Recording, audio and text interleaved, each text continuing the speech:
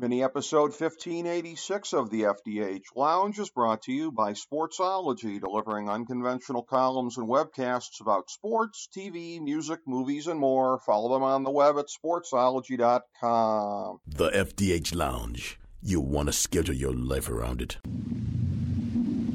A long time ago, on a gloomy, wet Cleveland spring night, two men stand alone amidst the late-night drizzle. Their voices echo across the vacant station parking lot as they debate the merits of the great American radio show that have been missing for far too long. On that night, an idea was born. That idea became the FDH Lounge.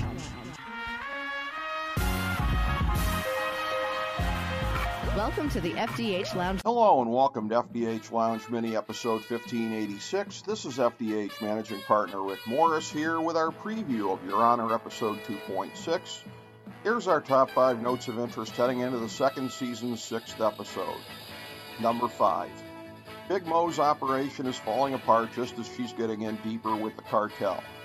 Little Mo's been turfed out and Eugene is going back to Houston right after she squeezed the cartel and escalated hostilities with Gina by purchasing the club. She said she doesn't lose, but she's going to start very soon. Number 4.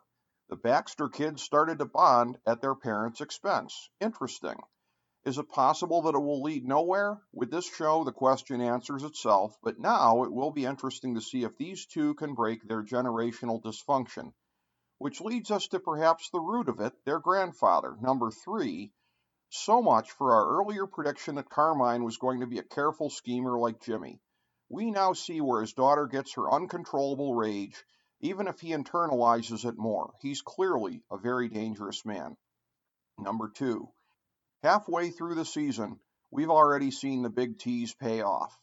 When Charlie demanded that Michael level with him, and then the disgraced judge actually did, it was a jaw-dropping moment, as was the scene when we found out that Charlie cut a deal with the feds.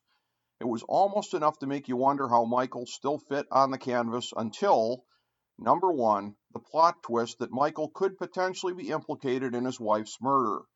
This development is particularly hilarious because it was a throwaway storyline in Season 1 with a separate creative team that did nothing with it, and now it's being revived by the new team.